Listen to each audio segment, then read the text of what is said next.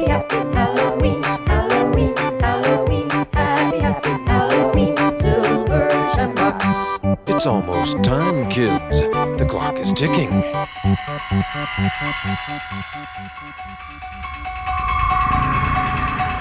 boogeyman is coming. He's gonna get you. He's gonna get you. He's gonna get you. He's gonna get you.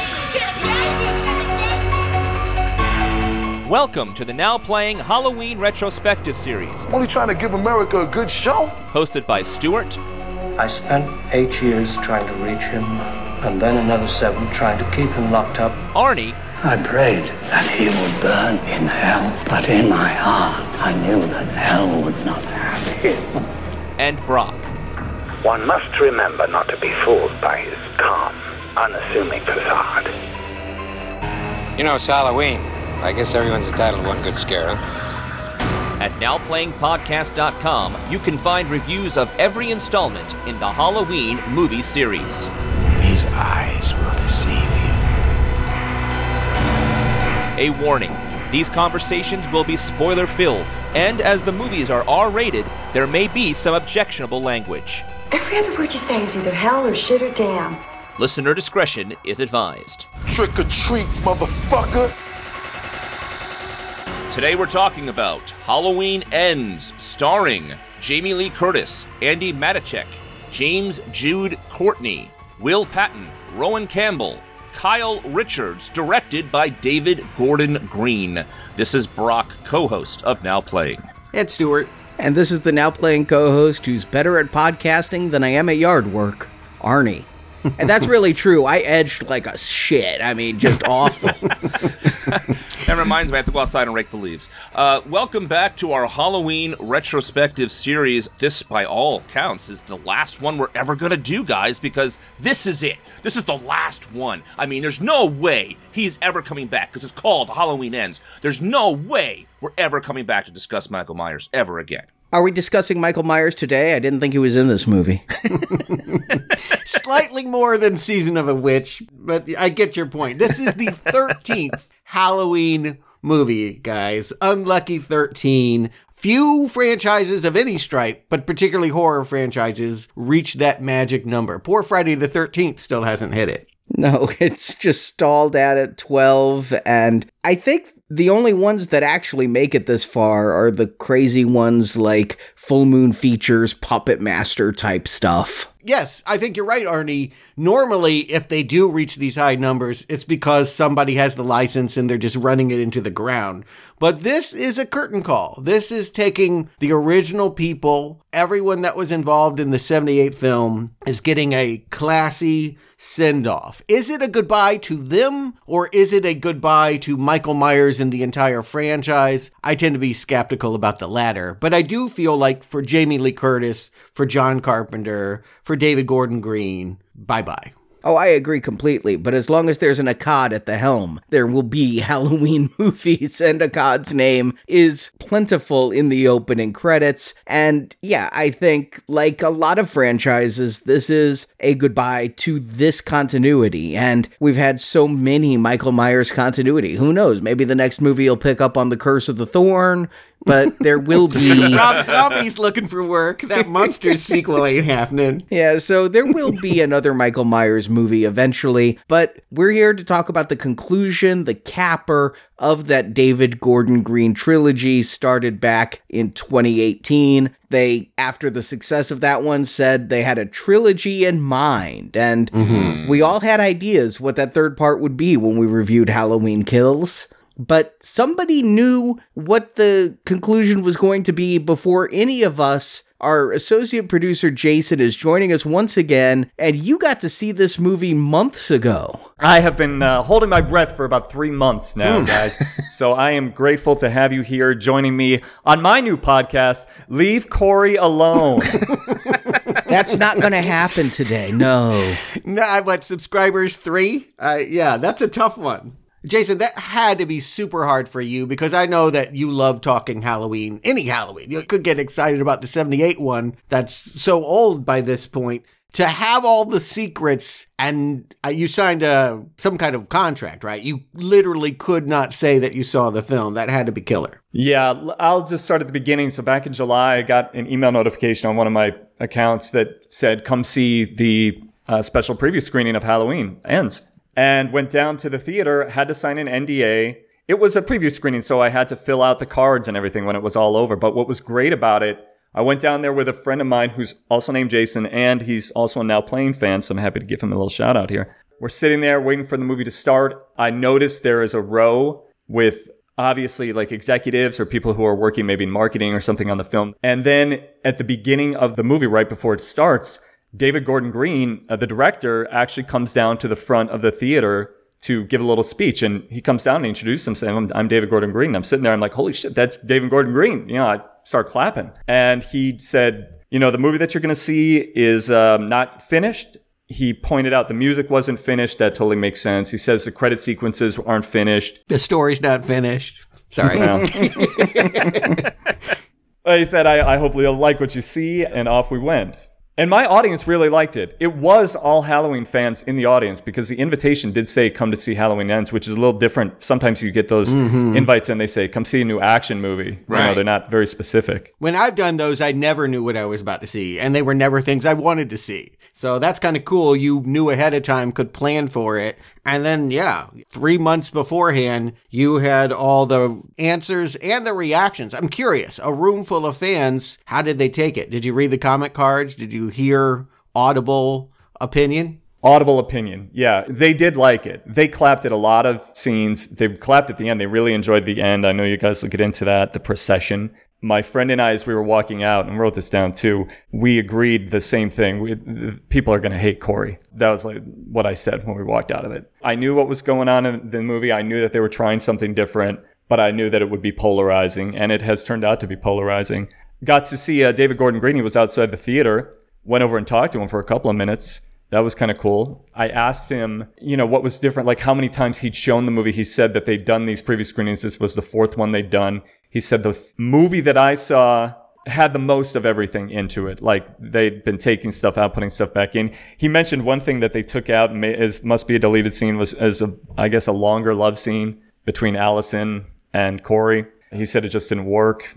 He said that it was pretty much done. I said, hey, I don't know if you guys noticed this, but the opening credit sequence, the font is the Halloween 3 Season of the Witch font. If you remember that from the opening of that movie. I don't. No, sorry. That's some fans have put it together. I've seen it in the Facebook group. So I asked him, I'm like, was that the Halloween 3 font I saw? And he said, yeah, that was a little Easter egg that I threw in there. So I thought that was pretty cool. Yeah, because this is the third Halloween film by some math. So, Jason, the movie that you saw in July, I'm assuming you rewatched it either in the theater or on Peacock. Is it the exact same thing you saw, or you did notice things have been moved or taken out or switched around or anything like that? It was the exact same thing I saw. There might have been a couple of lines in there like, I don't remember that, but it wasn't anything super consequential. So I'm pretty sure that the version that I saw was the finished version. Again, music and credits were the only thing that were different. Of course. No, I meant more about the plot and the characters and the decisions. And you can also change character arcs in editing and focus and this or that. And that's what I was really curious about. Yeah, so the Michael Myers-Corey relationship was identical months ago as it was yesterday. Yes, it was. Yeah.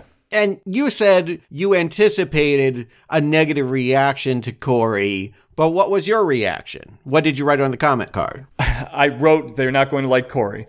I wrote that. But there's nothing that they would be able to do, even if they read that card. You know, they're not going to go back in there and reshoot the whole picture. You know. When you say they, do you mean you? No, I meant fans. I was okay with it because, you know, maybe from some of the things that I said about Halloween Kills, I like it when they try something new with a Halloween movie.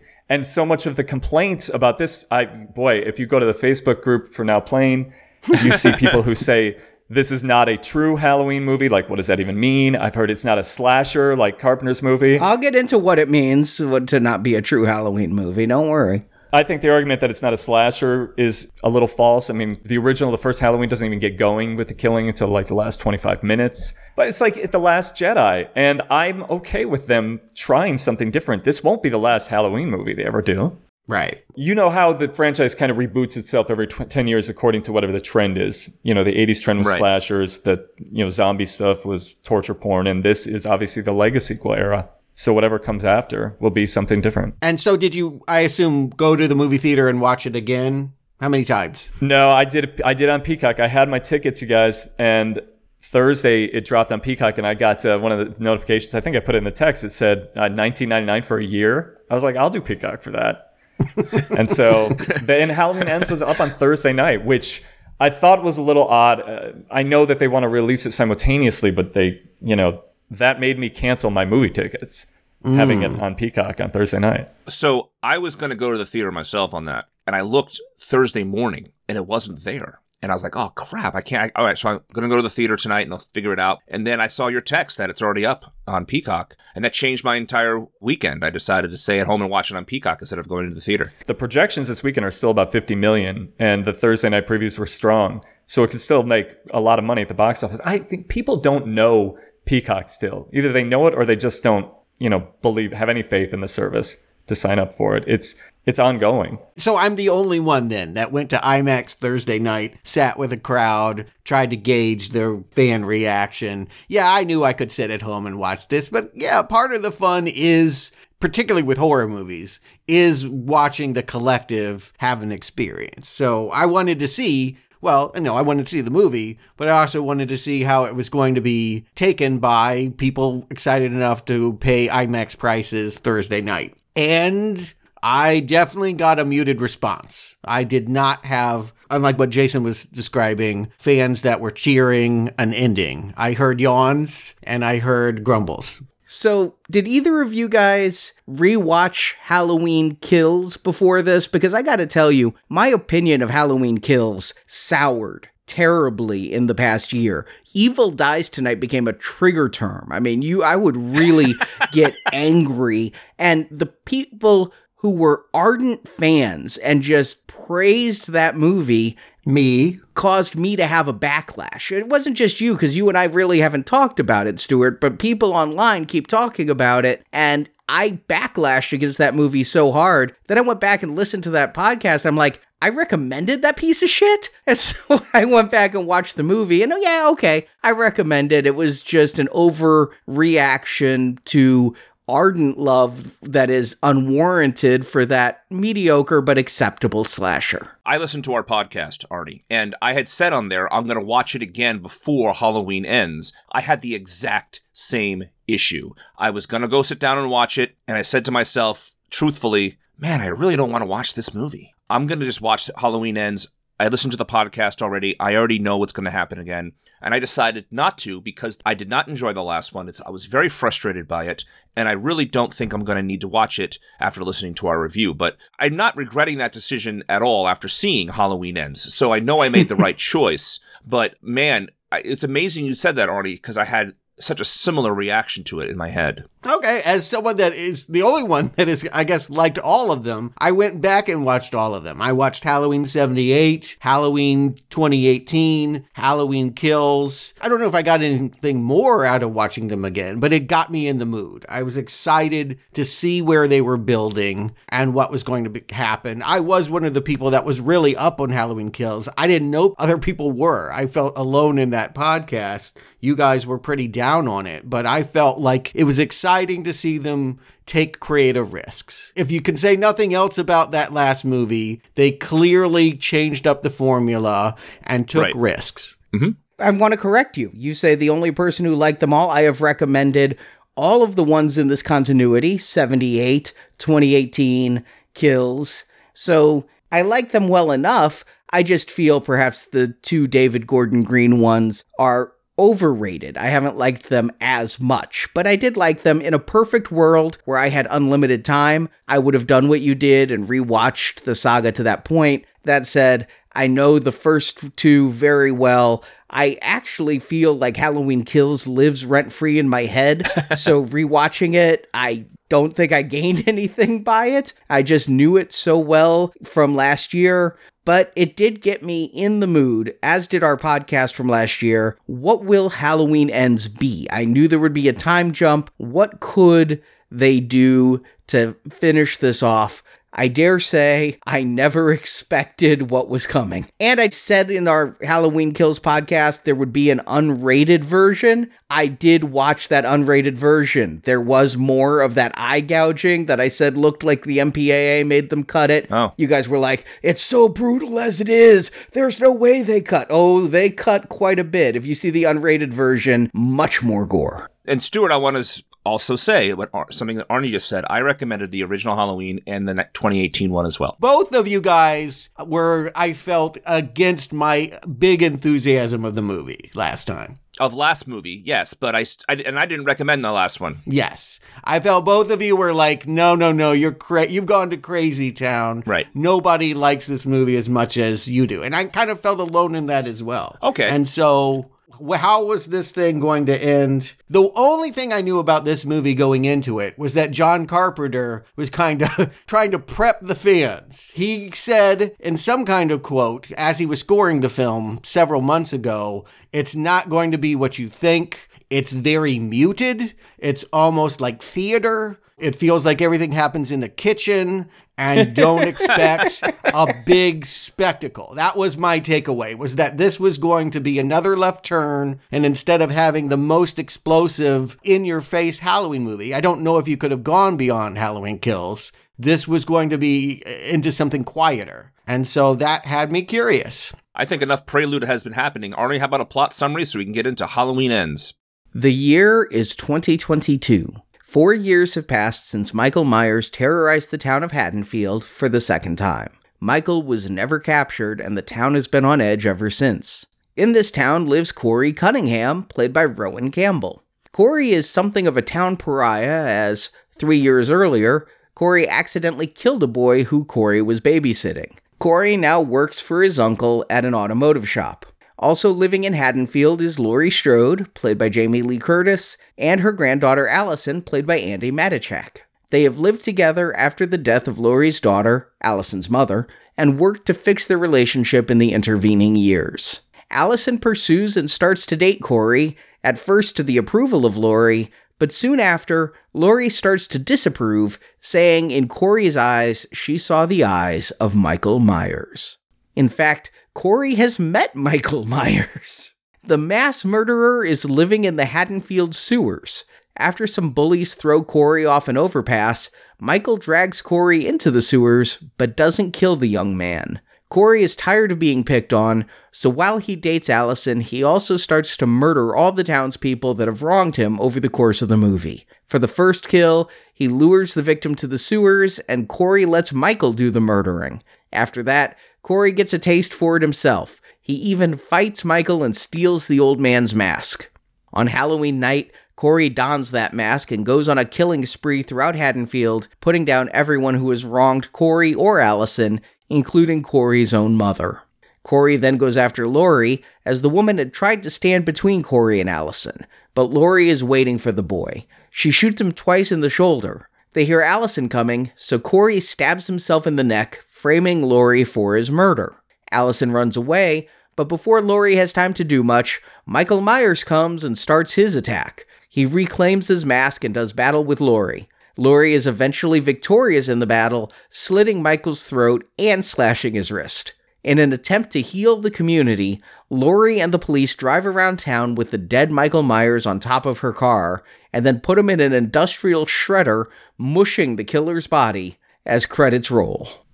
And as they start, we see the Universal logo, we see the Blumhouse logo. They've added Michael to their stable. If you notice, we actually go through the Blumhouse, and standing outside the window, that's Myers, right next to the Purge people. And also, the whole time, though, they had the DJ, the guy who would come back later in the movie, but I was surprised, and they play a really weird old kind of novelty Halloween song, Midnight Monster Hop, to start the movie, which was talk about setting a tone, an unexpected tone, having a DJ talk up the top and then have that song. Quite a different way to go.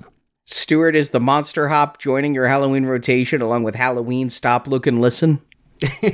It isn't quite as delightful, but it is cute. What I was more charmed with was the actual radio, I don't know what you want to call that, promotional noise, the urge. They're trying to describe the idea that, A, people still listen to commercial radio in 2022, and that, yes, you can get the urge when you pick up the frequency. I think that's thematically a part of where they're going here. The movie opens up in 2019 on a Halloween night, which is very important for the rest of the movie, with a mother and father finding a last-minute babysitter for their child. The father calls their guy who does the lawn, Corey, a 21-year-old kid who lives in the town. Yeah, Corey Cunningham, the lifesaver. He's identified as the lifesaver when he shows up on the doorstep. I'm going to ask right up the top, because this movie is going to ask this question open-endedly. There is, I don't think, a definitive answer. Is Corey evil? In this moment, are we to think that he has malintent or could have malintent towards his charge, Jeremy? Because many people in this town will accuse him and never be swayed from the idea that he is innocent and out of fear kicked him over the railing and to his death. I'm going to say this. I think that David Gordon Green is remaking a different John Carpenter film. He's not doing Halloween, he's doing Christine. There's going to be some shots later in the film straight out of Christine. Yeah. The character in that movie is Arnie Cunningham. Here we have Corey Cunningham. And I think the arcs of those two characters are similar in that both are kind of picked on. Both are losers. I believe, in answer to your direct question, that Corey has a lot of rage here. You look at him, he's kind of an awkward kid. He's getting picked on by the father for not doing good yard work. And he's even being bested by this little bratty kid. He feels kind of impotent.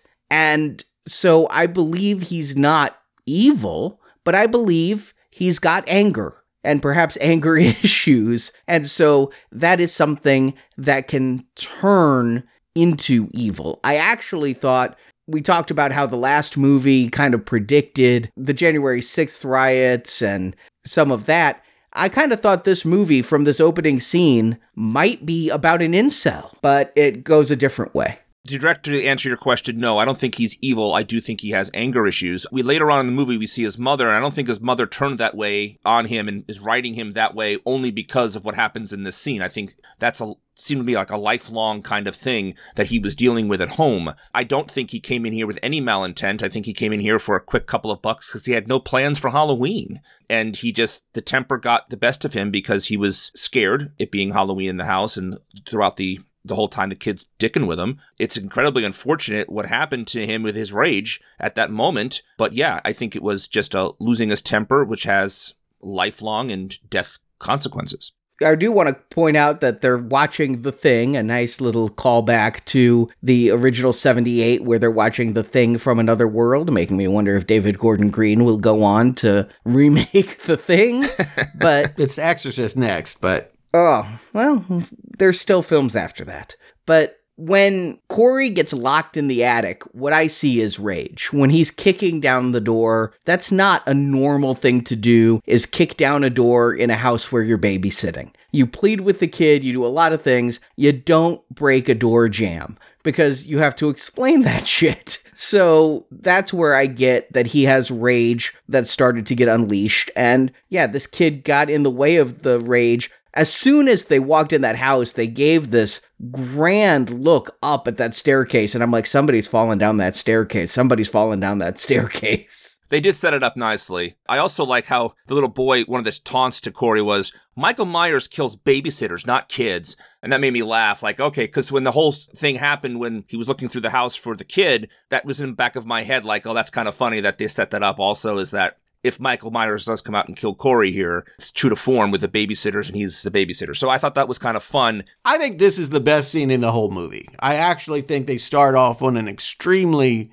good note here because, yes, as audiences, who are these people? We're expecting Michael to come into this house and cause this harm. It's the year later, the mom mentions that her son is, wetting the bed and talking in his sleep because Michael Myers didn't get caught. after Halloween Kills, it looked like Jamie Lee Curtis, Laurie Strode, was going to go find him that night, but nobody did. And he is out there. Now, he's in a sewer pipe growing old, but to all of these people, he is a threat that could still burst through their door. I think we're all to think it's going to be Michael attacking them. I agree with you, Stuart. This was my favorite scene in the whole movie, and they really play with expectations a lot. And it took a while for the tension to build, but they found a way to do it. The knife was missing from the counter, then it was on the stairs. Then you were starting to think, what's going to happen? You were waiting for something to happen. And when finally the violence happens, and that was brutal, right? Like the way his neck just snapped and then the pool of blood. I mean, brutal. Just the shock of the body falling. I expected the kid to fall down the stairs. I didn't expect the kid to fall down the middle atrium. Splat. The parents get home, and yeah, just Looney Tunes landing. Oof. Looney Tunes. Now, the parents were walking in, and they overhear, "I'm going to kill you," and then the kid falls and dies. So, goodness gracious, I mean, the parents, you could try to explain that any way you want to, what they saw and what they see and what they hear, and it was remarkably chilling. Very effective, chilling opening to this movie, an unexpected way to open this movie. Yeah, and he's holding the knife when he's looking over the railing, too. They have a lot of reasons. The parents, I can understand why they think this man is a killer. It becomes the story for them that Corey hurt their child on purpose, and him getting off, we'll find out later, the judge will rule that it was an accident. But for them, that doesn't feel true. But for the audience, I think, again, as we get deeper into this movie, it's supposed to be a lingering question. I agree with you, Arnie. For the most part, it's not even rage to me, it's fear.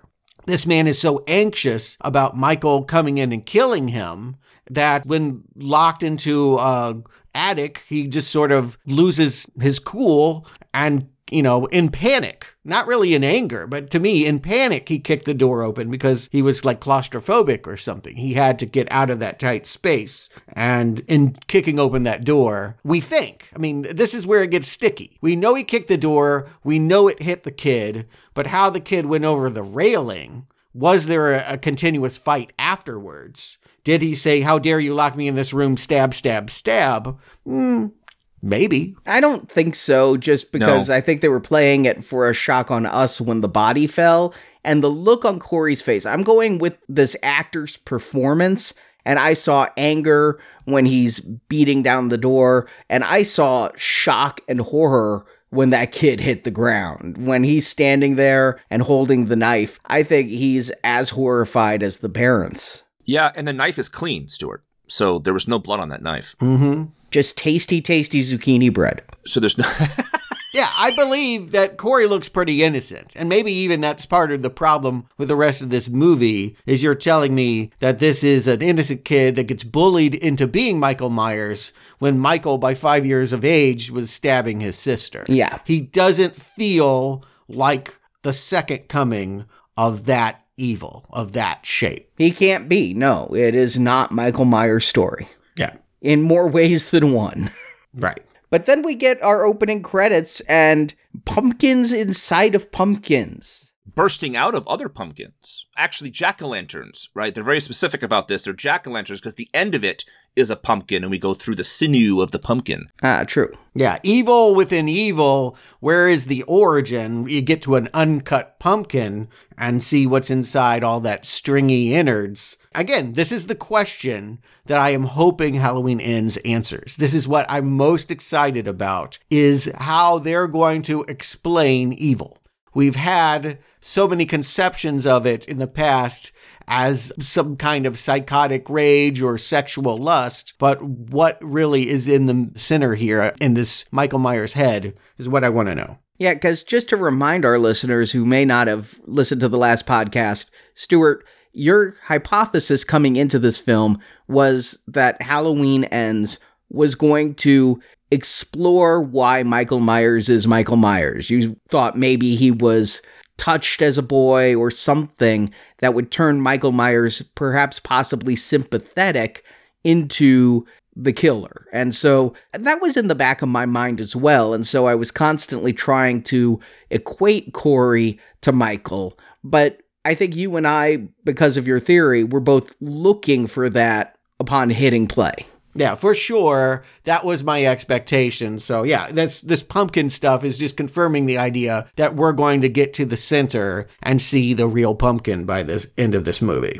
And if you didn't see those other films, well, God help you, but they have a helpful little montage here as we're reintroduced to a Laurie Strode I don't recognize. Blonde and happy and making pumpkin pies in her nice kitchen without guns and locks on the door. And writing memoirs. I mean, the voiceover turns out to be the book that she's writing, which is therapeutic, obviously, is helping her get through a lot of her stuff to be a completely different character from the Sarah Connor-esque one we saw in Halloween, the reboot, and then the last time she was in the hospital the whole time. So maybe that was her transformative state where she started to transfer, although her daughter had died at the end, right? So it seems to me that Laurie was still in that mode in the last movie too. This is kind of a 4 years has been good to her to get her mind back to where she was when she was younger, I guess. We left her picking up a knife, saying into the phone, "I'm coming for you, Michael." Right. And they talk about how she got clean. She got off alcohol. We knew in that first movie she was messed up in that way. In the second movie, they didn't have a whole lot of time to get into it because she was in a hospital the whole time.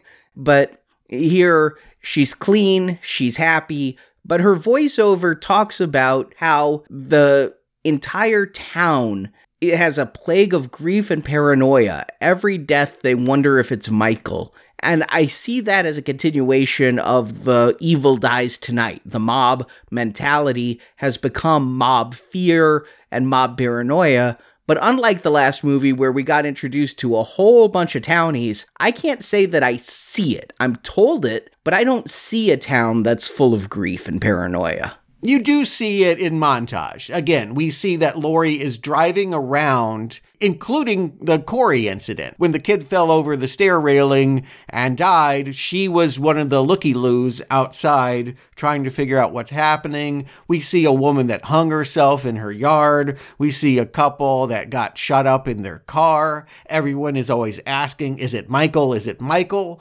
Or is Michael us? I mean, I think that's the inference, is that whatever evil was inside Michael has infected this entire town. It used to be Mayberry, and now it looks like Rob Zombie's hometown. You know, like it has that seediness. When we see Corey again, he's riding around on his bicycle, and everywhere he looks, you see depravity, degradation. It's in the details of the art direction and the character casting. That mom from the beginning will end up being a real sot in a bar. You know, every character that looked like they had it together will be looking pretty rough here. Except for Laurie. Laurie is blonde and trying to be chipper and trying to actually put out in the world good vibes. And her granddaughter now is a nurse at the hospital, so the only two people I see that are trying to move on with their lives are those two characters. Everyone else seems to be still in stasis and reacting to what happened all those years ago. I just want to throw in that Allison, I think, also is trying to move on at some level, but not to the extent that Laurie has. Allison is the trickiest character to read in this entire movie. I actually feel like it was an opportunity for Andy Matichak to take over. Like, this could now be your franchise. This could now be your story, but either because she doesn't understand her character or isn't competent in conveying it, I do not understand what's going on with Allison. She's not grieving the boyfriend that cheated on her in high school. It's been 4 years, I mean. Yeah, she apparently has been dating. There was some cop that seems like a jerk that pulls her over and tries to hit on her, and while he talks about her muffler, she's semi-functional, but what really is going on with her and the choices that she's going to make in the middle of this movie are a complete question mark to me. I don't blame the actress, I blame the script, but I agree with you that she is a cipher. I don't understand why she does the things she does, but we'll get there. I agree completely. At the beginning of the movie here, though, I got the hope that she was, just like Laurie, as I mentioned, trying to move on. But also the cop was like, it seemed like she was like 25 years older than she was. Like, it was really weird that she would be dating that guy and then move on to Corey, who's more her age. To me, that was really strange that, and they didn't explore that at all. They didn't even try to explain why that relationship happened. I agree with both of you. I think of all the missed opportunities in this movie, this character is the biggest one for me. If I'm going to help this movie, I would say maybe she went with a cop because she felt scared after everything that happened. And now that she realized he's a jerk, she's trying to heal. You know, she works at the hospital and she's putting up with a pretty rude doctor to try and get ahead and become charge nurse or something. Right. But yes, meanwhile, Laurie is taking some sympathy on Corey. Corey had to give up college. You know, it was mentioned in the opening scene he was going to be an engineering student. He's obviously brainy. Well, all of that mechanical knowledge means that he now works on cars in a scrapyard with his uncle. And for reasons, the uncle has given him a new motorcycle, Kawasaki Crotch Rocket, but otherwise nothing is really going well for Corey. So this is the first time in the movie I have started questioning, this keeps coming up. Why is he still here? Why is this character still living in Haddonfield? Why is Allison still living in Haddonfield? And thankfully, the movie catches up to me. But here is the first time. Because right after the scene with the motorcycle, he gets his first interaction with those high school seniors at the Quick Stop who want him to buy beer. And they know who he is. And they pick on him because they know who he is. And he is full of fear. He can't do anything to fight back against these kids. He feels like he can't fight back, say anything back. He has no leg to stand on. And that's the first time it occurred to me, what are you doing here, man? Just move away where no one knows who you are. Just try to give yourself a fresh start. I don't understand why that wasn't even brought up at all in this movie. Well, why any of these characters who are so affected by what happened 4 years ago, they're still here. No, that's, I think, the point is exactly. They're stuck in a place they should move on from. And because he can't, the healthy choice would have been to go to college, would have been to create a new life and a new identity for himself. But he seems stuck. And one little character choice I do notice, we saw it in the first scene. He goes to the fridge and sees beer and for a second goes, maybe I should have beer. But he always makes the choice for chocolate milk. And he's at this gas station picking up, it's called Chocolate Soldier, which made me laugh. It's like a macho milk, but it is still chocolate milk. And these kids want him to buy alcohol, and he just hasn't grown up yet. He is still infantilized, I guess is the way that I think of it. He just is still a child. And because he has a heckling mother, we're to think that he just hasn't created his own identity. Heckling mother?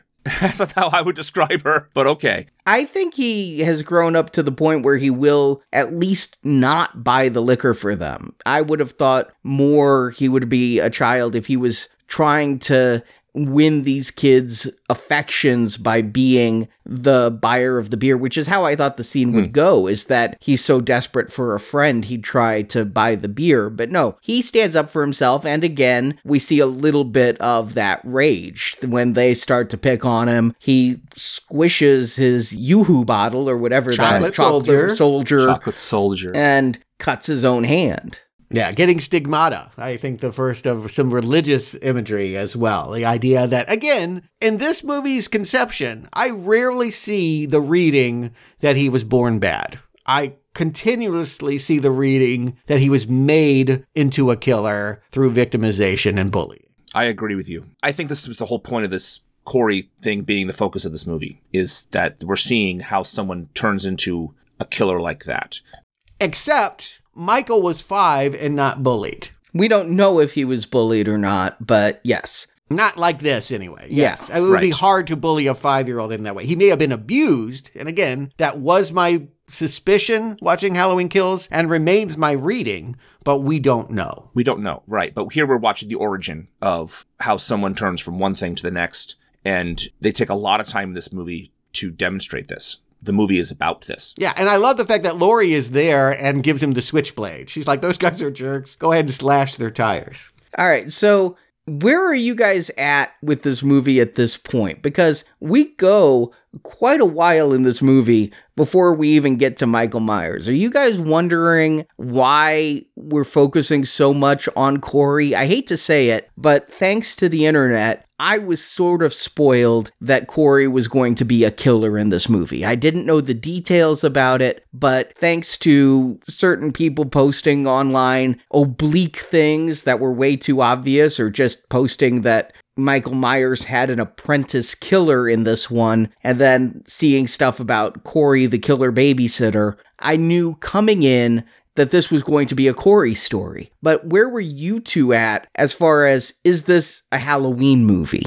Somewhere in here, before they go to the hospital to get his hand fixed, right? Don't they show the pipe where the wino is under the bridge? Mm-hmm. And they kind of intimate that Michael Myers is lurking, right? Yeah. But we don't really see him until like 40 minutes into the movie. There may be a POV shot of him from inside the pipe. Yes, something like that, but it's nothing overt, right? So for me, I was really taking the ride of this movie. The opening scene with that kid falling down and that the way his neck was broken, I'm not piecing together. I'm not, at this point in the movie, I'm okay with following Corey. I want to see where this is going. I'm more shocked with where the 180 Laurie has than where the heck is Michael Myers at this point. So the only thing I'm critiquing about this being a Halloween movie is, how is Laurie Strode this character now after what we just saw for 2 movies?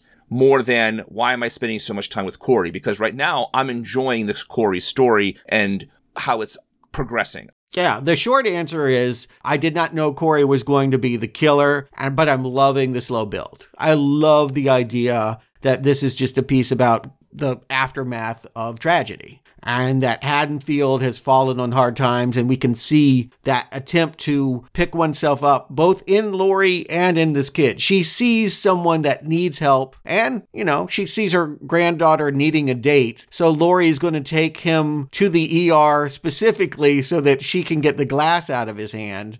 I like all of this dynamics. I like the dramatic take on this. It feels to me, my thought is, this feels more like Haddonfield, the show, than it feels like the next Halloween slasher movie. But I actually, again, I was prepped for it by the comments that John Carpenter had made in the build-up. It was one of the few things I knew was that this was going to have a different dramatic tone. I really was into it. Yeah, just to echo, I was a little bit prepared, but I think that may have helped my viewing because I'm into this character of Corey. Mm-hmm. And if I'm being completely honest, I can relate to this character of Corey. No, I've never killed anybody yet, but I have felt somewhat detached, and I didn't necessarily feel like I could be anonymous in a town where I lived. And so I can kind of go with his story, and seeing him become a killer. Again, though, I thought that this might be a commentary on incels. I did not expect all of a sudden, out of seemingly nowhere, Allison to decide to take a liking to this guy, and this almost become a pseudo Mickey Mallory kind of situation. Keep in mind, I think this was in the design. What was she for Halloween in the first movie? Bonnie Parker. To her boyfriend's Clyde Barrow. They were Bonnie and Clyde. No, she was Clyde. Yeah, they switched it. Yeah, okay, fair enough. Yeah, gender flips because it's, today, the kids. Right. But my point is, they saw that as attractive as a Halloween costume, something to throw on, but actually becoming that in reality is fascinating. And if this movie were better in its dramatic telling of the psychological makeup of these characters, that would be really something to watch. Yes, if they had Allison and Corey be killers together, that would have been a much more bold choice to make, but they didn't go there. And I felt at this point, and they call it out a few scenes from now, that she's picking up Corey as a project. And thankfully they did call it out. And he yells at her, "I'm not your project, thank goodness." Because clearly, to me, with Laurie knowing who he is, because they also make it very clear that everyone in this town knows who this boy is, right? And Allison has to know who he is. So she's intrigued by him because he has death in his past, like she does with her parents, that they're not helping each other. I got this is a project. If I can fix him, maybe I can fix myself kind of thing. Right. She never knows, and it's really late before he becomes really a homicidal killer. Yeah, right. Kids fall all over banisters, and a homeless guy is going to get stabbed in a fight. But the true act of choosing to go out and hunt people down comes really late, and I don't think she would ever condone it. It would be more interesting if she found a way psychologically to get there and want it, or at least accept it in him. But yes, right now in the beginning, it is a lot of flirting of like, let me take the glass out of your hand and ask you out on a date. It was so strange to me, the way she's just instantly attracted to this guy and instantly asking him out like that. Again, I blame the script. The actress, I think, is doing what she can with what she's told to do, but why him out of everybody? It seems counterintuitive. I get the idea that, again, if she's been through trauma and he's been through trauma, you understand something about me that when I date a cop, they don't understand. They're trying to protect me. They don't understand my wound. What Arnie, I think, is complaining about is how it happened so quickly. Like, she didn't want to go to this party, and then she asks him out. I think it's a fault in the script as well that it happened so quickly. Laurie brings him there, and she goes along with it so quick. What the heck? Just, like, maybe have a little bit more of a courtship. The movie does take its time. Mm-hmm. With the beautiful thing about this movie, it does take its time. We're going to have a couple of scenes we're going to talk about in a few minutes that you could easily cut out of this movie if they were, but I'm glad they didn't. And here, it just seems to go, like, just like Laurie being a different character, it kind of flips so quick that she's goes after this guy with such passion and fury to get this guy to go out with her. Yeah. And so I'm helping the movie a bit when I was thinking to myself, oh, he's a project. But then when he calls it out later, I'm thinking, oh, good. So they're aware that this is kind of like so quick. Yeah. And by fixing him, she can finally heal something about herself, because she kind of was part of that whole rage mob. She went in with the boyfriend into that house.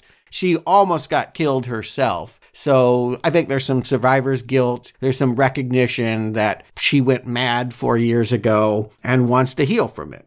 I get that part. It's the later stuff that's confusing. But as she is watching Corey struggle, because they do go to this, I guess we could call it a Halloween party. It's a bar run by Lindsay, who, is okay with the idea that this kid with this bad reputation is running around with Allison. But the mom of Jeremy is there, and she's not okay. She makes the pointed remark that my son is dead and you're running around and having fun. How is that justice? And it's also the day, right? Well, is that actually Halloween? It's a couple of days before, but it's coming up on the anniversary of the child's death. I got that she was drunk and she was angry with him having fun. And here is the scene. We talked earlier about how my favorite scene in the movie was the beginning of the movie. This scene and the next one with Laurie at the supermarket are my two other favorite scenes in this movie. That he is finally able to let his proverbial hair down. He's all over the floor dancing. Take his mask off. Literally take the mask off, the whole thing, and then reality smacks him in the face right there. It was a great scene. But I think he's actually wearing his mask at this point, because what I like about this party scene is there are times when people interfere, like when they're in that little photo booth and doing those photo strips, that couples do. Yeah. Somebody pokes their head in and kind of photobombs them. In the next shot, Corey looks rageful. Like, how dare you interrupt my private time that's going on here with Allison? There's just, I think, under the surface, this hurt and rage, and that he's constantly prepared for disappointment, and that something is going to come along and ruin this night. And so I feel like the mask is a mask of happiness, and he does let himself go a little bit, I think, when he pulls the sweater off, but it's still right underneath that surface. I want to really give a shout out to the actor playing Corey for pulling all this off. I mean, I looked him up. He hasn't done a ton of stuff, but he is completely selling me on this character and a range of emotion in just a eye look or just a facial expression. I completely agree. Yeah, agreed. And, he's got the right look, too. Like, he can look awkward and ugly in certain scenes and kind of hunky in others. You get the idea that there could be a Pygmalion transformation. That if Haddonfield would leave him alone, he could probably stop being this scary figure, the scarecrow, and be normal. Yeah. It would actually take, if we didn't have to constantly run into people that remind me what they think I am and pushing me into that box of being it. Right. And at the same time that that's happening with him, it's also happening with Laurie. As you mentioned, Brock, She goes to the supermarket, thinks she's just flirting with Frank, and then has to get confronted in the parking lot. Who gives her this basically the same speech. How dare you have fun here at the supermarket, my sister, because you poked the bear of Michael Myers. My sister lives like this now in this wheelchair, and you are sitting there, have the audacity to have fun in your life. And they had this parallel scenes and parallel moments of reality checks, And I love they kept these in this movie, because no matter how happy Laurie tries to be and works so hard to be, it's constantly a process. You just can't turn it on and off like a light switch. Psychological damage, you cannot, no matter how much work you do to help yourself get to a different place, it's a constant struggle, much like any other disease. And for Laurie to have gone so much trauma and allow herself to have a nice moment was incredibly hard for her, I'm sure. And then to have someone smack her back down to reality was just a chilling moment. I liked how Jamie Lee Curtis also played that very much, that she was even almost timid to flirt with Frank, but enjoyed it so much. The whole scene played out so beautifully, and Jamie Lee Curtis got to play a beautiful arc throughout both those parts of those scenes. What a moment of character for Laurie in this movie. And did you notice they were playing Don't Fear the Reaper yes. as Muzak yes. in the supermarket? You know, that was in the original movie. You can forget that. But when she was driving around with her friends in 1978 movie, that was sort of the ominous, oh, Michael is bad theme. Yeah, it's this idea of dread. You know, anxiety is the fear that something is just about to happen to you. And no, yeah, if she ever allows herself a moment to have fun and to flirt with a guy, God damn it, here comes Sandra. Do you guys remember Sandra too? I am shocked she lived with that fluorescent tube in her throat. Oh yeah, she was the one with the drone. I mean, it helped that I just rewatched it. I don't think I would have remembered her specifically. She's in the first movie too. She shows the British people around the cemetery. Oh, that's right. That's right. Wow. Good for you. So a lot of these characters, again, I love how thought out it feels in the idea that these characters float in and out of all three movies. Mm-hmm. Yeah, that's bravo for them. Also the characters, I'm sure the actors are happy to come back, right? But the fact that they get a chance to have continuity that is in the background is a nice little touch. Obviously not completely planned for Sandra's character, but it was nice that they threw it in there to add some weight to what the theme is that they're going for. And I think Laurie is where you're at, Brock, with the idea of like, why don't these people just leave? Why do they stay here and allow themselves to be abused when they could go somewhere else and live anonymously? I think that's what the emotion of like guilt can kind of trap you in. Like it's capturing that feeling of like, I'm not allowing myself to move on yet. And so she's thinking about it. She's talking with Frank. He's talking about Japan and, you know, they talk about going to see cherry blossoms. There is this idea that she doesn't have to be here in central Illinois. But I appreciate the fact that she just isn't ready to move on. And there's part of her that wants to change the culture. She doesn't want people to remain in this unhappy, backbiting, infected kind of evil way. Right, but also she has Allison. Right, so Allison's here, she's going to stay here. That is clear to me why she is still here, right? Because Allison is here, her family is here. Why Allison is still here, why Corey is still here, after we see his mother and his uncle, why are you still here is still pervasive. But yes, theoretically speaking, Laurie could have moved away as well this time, but I don't ask that question of her. I ask that question of Allison and Corey. But this is the part of the movie where it switches gears and they make the big leap of saying that Corey has the potential, if only that were true, of being a new Michael Myers. Yes, it's 40 minutes into the movie, and I was watching this with Marjorie, who knew absolutely nothing, and she's getting antsy. She's like, where is Michael Myers? How is this a Halloween movie? What am I watching?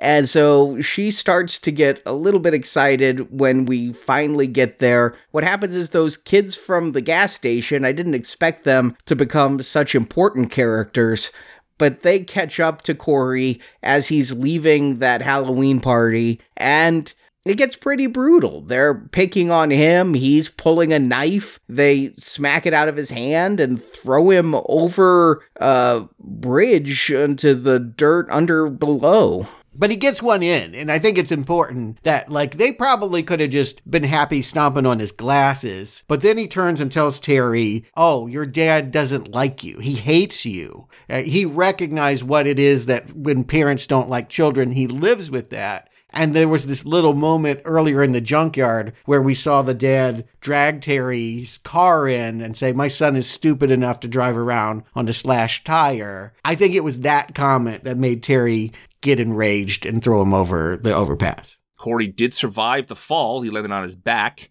which was surprising he survived it, but he got dragged into the pipe by Michael. Yeah, that homeless guy just watching. I kind of enjoyed the homeless guy's reactions. this scene with Michael holds him up by the throat, and then they have the most baffling scene of the movie for me at this point. We see either Corey's life is flashing in his eye, not before his eye, but is it before his eye so Michael sees the history, or is it Corey's life is so flashing before himself? Whatever this is, it's symbolizing that Michael sees a kinship with this kid. That is what the point of the scene, I think, is. I took it as that Michael has now a psychic connection and knows Corey's pain. Yeah, I mean, you could certainly, in its most base reading, the shape jumps from one body into another. Like, that could be the interpretation. Whatever was inside Michael and is still inside this aging, dying old man Michael that lives in a sewer pipe can now find new life because this kid has the makings of another impossible to stop serial killer. Are you getting supernatural transference here? Because I'm not getting a supernatural soul of Michael Myers being rushed into Corey. What I'm seeing is Corey's life flashing before his eyes. Michael somehow sees in his eye some sort of ability or kinship more than I'm transferring my evil to him. I think it can be read either way. I agree with you. I think the way that it's shot, it actually looks like they're looking into a mirror. With that one is looking to the other, because it's weird. He's reaching through a hole in the bricks, and he's trying to choke him that way, and they're face to face, and he's choking him, and it looks like, or is supposed to look like, two sides of the same coin. This was the first time I can remember feeling it in the theater of going, "Oh no, really?" Oh, no. Like, it was oh, please don't go there. Don't make this quite so literal. I don't have a problem with watching. In fact, I love the idea that Michael's evil can infect people and make them do things that they normally wouldn't. Again, that works so well in Halloween Kills for me. But to actually have him have a disciple that's going to, learn from him, well, it requires two things. One, it requires Michael to talk. It requires Michael to be like, I want you to be, I am your father. Like, we need him to now literally work with this guy to train him to be that way. Otherwise, it becomes a dumb body hopping thing. Right. So my other point is that Michael dragged Corey into the pipe, but didn't kill him immediately. He waited till Corey came to and then started to kill him, right? So the only reason I think that Michael seems some sort of, maybe he was just lonely, living in a pipe with rats. But I think that maybe he already felt something about this kid or saw more than he is letting on by watching or something, that maybe he understood this kid more. Something like that, because if he's going to kill the guy with choking him out, why not just kill him when he dragged him in the first place? And that's the other piece. Not only do you have to show this character is actively getting involved in this kid's life, but you actually have to answer why he is a killer and how he self-identifies and what it is he actually wants. He can no longer be the white mask, blank slate. We have to understand Michael in order for this to work. And this is why this movie does not work in the ways that it's trying to for the rest of its run. Yeah, my biggest question where I don't understand Michael is why has the Shape spent 4 years in a sewer? He never seemed interested in just chilling and retiring. The last time we saw him, he did one of the largest mass murders that we've ever seen in any horror movie, really, as far as slashers go, at least. Then he just is like, yeah, I'm gonna chill out and maybe feed on some rats and live with the homeless. It made no sense to me why he was down there in the first place, let alone this huge leap that he's going to let Corey live. I also had an issue with, and later on the movie kind of explains it a little bit here and there, maybe he's just old and hurt. Like, he only uses his right hand. His left hand is, damaged or... He's missing some fingers from, I think, the 2018 film. Right. So, he only has... He's clearly still hurting, and he can't go to a hospital, obviously, so he's self-healing in this sewer for 4 years. Maybe part of it is that he physically isn't up for it until later on in the movie, I'm jumping ahead a tiny bit, when he starts killing, it's like his body regenerates. Like, the killing gives him more vitality and ability to move and things. I think that is what this movie is trying to say. There is no supernatural Shape. There is no evil. This is an old man who for whatever reason killed a bunch of people and now feels pretty shitty and can't really get up to do it anymore. And that's, well, for one thing, that's going to piss a lot of people off. Just as people that are fans of slasher icons, nobody wants to see their heroes age out and become irrelevant. That's a real big gamble. And then two, there's the strange plausibility. Like, okay, so now he's a real person and this really could have happened to a real man? Not buying it. He took 2 in the back last time. He was being shot and got back up like nothing. I mean, and again, that happened in the 1978 original. He was shot and got up like nothing. You can't now have it both ways. Mm-hmm. But I understand they have a problem. We don't want nursing home fights. We don't want this old man to be fighting an old woman for 90 minutes on screen. We have to expand this. We have to have it play then more to the AARP set.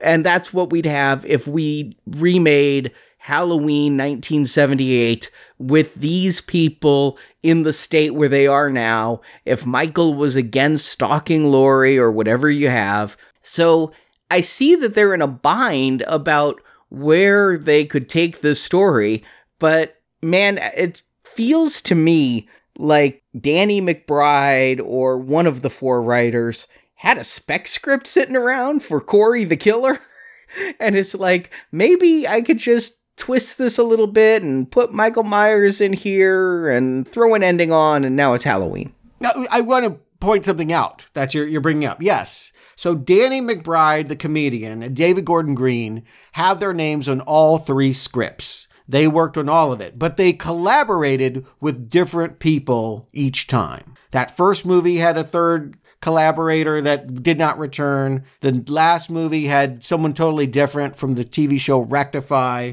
And now they have 2 other guys, one that doesn't have any writing credits, one that helped write Manglehorn, an Al Pacino movie that David Gordon Green made, to finish this out. To which I say it feels that way. It feels like the people that started conceiving this trilogy are not necessarily the people that are helping it bringing to a close. It doesn't feel like what they were setting up in that first movie is where they're at now. And that different writers, are trying to push the idea that suddenly, somehow, this can all work as the night Corey came home. I read up a little bit on this. They were talking sequel, but said, let's see how the first one performs. The first one performed well. They said, okay, we'll do a sequel. And when all the talks of the trilogy was really, we have 2 films here, not 3. And they decided, we have more material than we thought we had. We'll make it into a trilogy, which is always a bad sign. So I don't know how many times I can bring this up I think I brought it up in the last Halloween podcast about how Attack of the Clones does not feel like a full movie, that they stretch it out into a trilogy when it really was a duology. So this story here kind of feels like the last movie we talked about, the mob mentality and how this town all banded together like, evil dies tonight. So this movie kind of, to me, is channeling that kind of thought. And instead of telling it as the whole town, they're doing it into one person. Is that how rage can affect not just a whole town? It's easier to tell it from one person's perspective instead of a whole town's perspective. So they went 4 years out. It's been distancing. They decided to go a different direction with the town and maybe tell the story they were thinking about telling and channeling it into one person. Because you cannot make me believe that when they came up with a trilogy, quote unquote, or even a duology, that Corey was in the mix. No. It seems to me that he was a solution to tie everything together the best they could to get to the ending of this movie. I'm sure that he had to present his ideas for the trilogy going forward. He knew that it would involve, I think he probably knew it would involve a new generation being turned on to the evil. But the actual mechanics of what that looks like are being solved by these new writers, right, and not being solved well. I do feel like this next hour is really hard to swallow. That suddenly he is an apprentice, like Michael Myers is Yoda, and he's going to keep running back to the pipe and teach me how to be a serial killer. That's a bad way to go. That it starts so quickly that he leaves the pipe and that homeless guy is there. The homeless guy has Corey's knife because Corey had it knocked out of his hand. And that the first stab happens, I took as an accident. The next couple stabs, oh, Corey met Michael. Corey is now a killer. He's killing this homeless guy. And then, stupidly, he just throws the knife. I mean, I'm positive Corey's fingerprints are on the police record from the whole incident 4 years earlier or 3 years earlier. So they're going to find that knife and know he was there. I mean, yeah, but that's in a world where CSI investigates every death. And this is Haddonfield, small town America, where if a homeless person was stabbed, we don't care. Let's eat a donut. Under a bridge, not in the supermarket parking lot. Like, he's out of the way. People aren't going to see this body for days, if at all, for a long time. He actually confesses this to Allison. Like, he goes to her and says, I killed someone. Yeah, but she's thinking, it plays that, yeah, I know you were the babysitter who killed the kid, not a new person. He was confessing to her, I killed a new person, and she's taking it as, yeah, I know, the kid. That was a little fun. And never clarifies it. Yeah, he never tells her he killed a homeless man. She never knows that. Right. Right. And meanwhile, Grandma is like upstairs, clanking away on her laptop, looks out the window and is like, them are Michael's eyes. And suddenly she has a whole different idea about setting up her granddaughter with this kid. This is like some kind of J-Lo comedy that shouldn't be happening. Like this J-Lo comedy? Like rom-com, kind of like the grandma doesn't approve of the match kind of shenanigans. Oof, I can't believe that this is what they've given Jamie Lee Curtis to do. My issue isn't that she doesn't approve of Corey. My issue is that she turns on Corey. She got this guy into her life. And all of a sudden, she turns on it because she sees Michael Myers outside her window kind of perspective. And she gets spooked by this guy because of her own past that she's been trying to work through. And now she's doubting what she did. Why have her be the person to introduce Allison to Corey to have her go against it? It's called irony. Well, that's not good writing. I think it's a bad idea. Be careful what you wish for. You might get it. I mean, that is a common ironic twist, but it just feels goofy. It feels goofy to me that this woman's now running around in the bushes, spying on them as they make out, running to the mom and being like, I feel like that look in his eye. Are we supposed to think she's crazy? This is my question is, we don't because we know she's right. But would it play better if we saw this as Laurie is still not mentally well? I don't think it gels with the beginning of the movie. So that's my issue with this. Yeah, I agree. I don't think that it plays as crazy at all, unfortunately. Right. Mm-hmm. And again, she's right. We know that she's right because we're cutting away and watching what Corey's doing, and he is becoming a new Michael. So it's not just that, like, I looked in his eyes and, I can see it. If we only saw this movie from her perspective, she might look paranoid. But because we're watching Corey descend into, literally go to Michael and be like, teach me, then she looks savvy. He's not turning into a new Michael. Michael goes, in the first movie and in this movie, goes around and kills people who are in front of him. Corey's going out and killing people who wronged him. So I'm not just saying it's okay to do that. I'm not saying that at all. But I'm saying is Michael Myers does not, except for Laurie Strode, who was the one that got away in the first movie of this trilogy, he is not specifically going after people. He is killing people who are in his way to where he's going. Not always the case. Let's look at the kill list. Let's go through these kills. The first one is Doug. That asshole cop sees them on a date, approaches them, disrespects, recognizes them, and then really disrespects him. It looks like it could turn into a fight right there in the diner. And then he follows him back to the pipe, and it becomes a 2-against-1 wrestling match. Corey leads him there. Corey baits him and gets him to follow him. It's intentional. Yeah, Pete follows Corey looking for trouble, expecting to get some revenge on Corey for Corey showing him up at that restaurant. I'm actually all for this. I'm all for Corey leading him into this Michael Myers trap because Corey isn't necessarily a killer here. He's just, if this guy wants to come after me, he can come after me, but I'm going to take him to Michael. And I kind of find that funny. It's goofy. I don't like it. This whole kill is stupid to me. The fact that the cop would go into the pipe, all of it. The whole scene is just bad. It's a bad kill scene. It's just bad. It's in the dark. You can't even see what's going on if you're a gorehound. It's not satisfying. Bad. Like, just not good. But whatever. We've had an unsatisfying homeless man got stabbed in a fight scene. Now we've had this lure you to your death tag team. And then I'm going to go after Debbie and Dr. Mathis at their house because Debbie got the job that Allison was supposed to. Maybe? Also, he witnessed Allison being hit on by the doctor, and he tells her earlier in the movie, you shouldn't let him talk to you that way. Hit on? I thought he was rude. Yeah, he was rude to her. But I just had this feeling the whole time that he was stooping the redhead. Yes. So hitting on is probably the wrong terminology. Harassment is probably more accurate to say, excuse me. But yes, I also got the same idea. He's stooping the redhead, and we're confirmed on that. We get that in this scene at the house. I laughed so hard because she's still calling him Dr. Mathis, and they're fucking. It's like, at some point, don't you switch to the first name?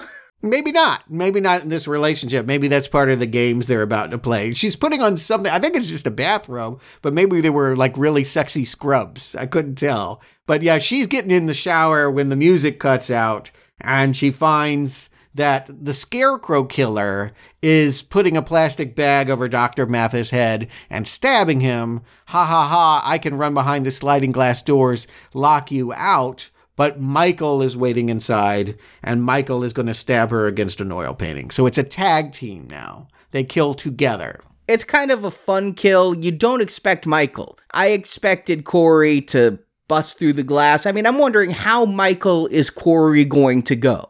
Michael Myers would not be stopped by a glass door. And so would Corey be stopped by a glass door? That Michael himself jumps out of nowhere. Understand this is goofy to think that Corey was like, Michael, hey, I got a couple people I want to off. Come with me. Right. We need to see that. That's what I mean about Michael needing to talk. I don't want to see that. I think it destroys the illusion. But this is kind of where you backed yourself into the corner. We need to understand that these two are communicating. So how is that done? Is it telepathically? Are they like drawing pictures in blood? Like, how did they plan this attack on this house of I'll be outside and you be inside? Right. Or maybe they just they went together and then they just split up. Winged it? But the plastic bag, why would he even think about doing that first instead of just stabbing him in the neck? So there was some premeditation there a little bit, or Michael, can work with what he has, but Corey's new at this. The master and apprentice bit here, I was able to go along with a little bit more than you two seem to be able to go along with. I didn't really mind it as much. I kind of like that Corey just wasn't on his own and went back and reported to Michael, hey, here's how I did it. I kind of like that they were there together and had the master and apprentice vibe. And I also like that Michael got this kill where he stabbed her against the wall, which we've seen before. I kind of liked that they brought that back, that, the knife just made her stay there. Yeah, that was fun. We were talking a lot about how clever the kills were in the 2018 version of Halloween, right? And last time we were talking brutality and things like that. Here, these kills seem, dare I say, normal. Terrible to say, but it's kind of true that they kind of seem like run-of-the-mill or realistic kind of kills versus a slasher movie kind of kill. My word is obligatory. It feels like, I guess we have to do this, right? Like, they're not satisfying for the gorehounds and for people that want suspense. This movie is hella not scary. No, it's not a scary movie. I don't think it's boring, but I can imagine people that were looking for a tension suspense film feeling very bored with these attack scenes. When you're on the side of the killer, there's nothing to fear because you're on the side of the powerful person. If you're rooting for the victim, then you're on the side of the weak person, and you have to fear the weak person being taken down by the strong person. Here, we're all for Corey, and the question is there suspense in that Corey is going to get caught? Corey isn't going to be able to open that door, and so we're afraid for Corey. This is where I look to Allison. Allison needs to tell me what to feel. And I don't know why she's in it. Now, you guys have made the astute point that she never understood he confessed to murdering the homeless man. And he's not telling her about this stuff. And we never even find out if she knows that her doctor boss is dead. She'll go to work on Halloween and work, but I guess, it doesn't bother her that they're not there. She doesn't put it together that their bodies are at Dr. Mathis's mansion. But what does she feel about this brutality? The subtext is, again, and I get it from the way that people talk to Laurie and in the way that these two hook up, is that there's something sexy about the bad boy, even though she wants to be a survivor, or maybe it helps her with her survivor identity to be around a man that is so dangerous. And maybe it helps his confidence. You know, he's been picked on. He's been trying to be anonymous. He's been trying to hide his identity. And now he feels powerful. He feels able to take control of a situation. And the situation he's going to take control of is that booty. It's interesting that Jason says they filmed a sex scene and then didn't include it. You feel like you need that. I feel like I need to see the seduction happen. I need to understand that what they're going through is the same thing as virginal babysitter Laurie back in 1978, seeing a man watching her and feeling both intrigued and scared. We skipped over this earlier when Corey jumps out of the tube the first time. Arnie would talk about, we did this in the Rambo retrospective, and when he comes out of the cave, it's a rebirth kind of the imagery, right? So we had that moment earlier with Corey that clearly when he came out of that pipe the first time, he is forever changed and he's going down this path, right? So at this point in the movie, when they're together, right, we're up to the radio station part, and they set up that they're on the rooftop, and the rooftop is this quiet place, like in Spider-Man, when they go to the rooftop of the buildings. And so there's a moment here where I thought I heard Allison, and I rewound it and used closed captions, and I was wrong. I thought she said to Corey after they got chewed out by the DJ, let's do him, as in, let's kill him. And it wasn't. She said something else, which I'm blanking on at the moment, but... Let's do it. Let's leave town. Oh, let's do it. Let's leave town. That's it. Let's do it. Yeah. For her, it means leaving Haddonfield together on his bike. The other thing is Allison talks in ways that Corey could interpret as inciting to kill, because she keeps talking about, let's burn this town down, and Corey says, I'll be the match. Allison has her own reasons for wanting to be anonymous in this town and not liking the attention she gets. And so the things she says, a demented person could take as she wants me to do this killing. Yeah, I agree. If she wanted to leave town, she doesn't say, let's burn it down. That's not the description of someone running away. Burning it down means I'm going to join you and you taking out these awful, vile people. And in fact, as they are having this debate, it moves from the rooftop down to the sidewalk, and the DJ, Willie the Kid, comes out. Did you notice when Corey fell from the roof and landed on his back, he sat straight up, just like Michael Myers sat straight up in the original film? They're mimicking that body language. And will later on here. Yeah, I've noticed that, again, they try to give him the same affects and make you see those same moves. But yeah, Willie the Kid claims that the Laurie Strode story is Laurie, Jamie Lee Curtis, way back in the day, teased a dude with brain damage and made him snap. It's Laurie's fault for being a cock tease that Michael Myers went and killed everyone. That's the interpretation. So what you're describing, Arnie, I think is the way that many people are reading what has already happened. In town, not the audience, right? In this town. Right, because that's stupid. That isn't the case at all. That is way slanted in the depiction of what is essentially a victim trying to keep two kids alive on Halloween night as a mass murderer breaks in. Yeah, that is not a cock tease. But this is the problem with, what is this movie trying to get at? Is it getting at the false impressions of small town minds, which is a cliche at this point? Or was it really trying to talk about the way that victim and survivor is in need of keeping a victimizer around, which I think is kind of where they want to go, but they aren't smart enough to really dramatize in a believable way.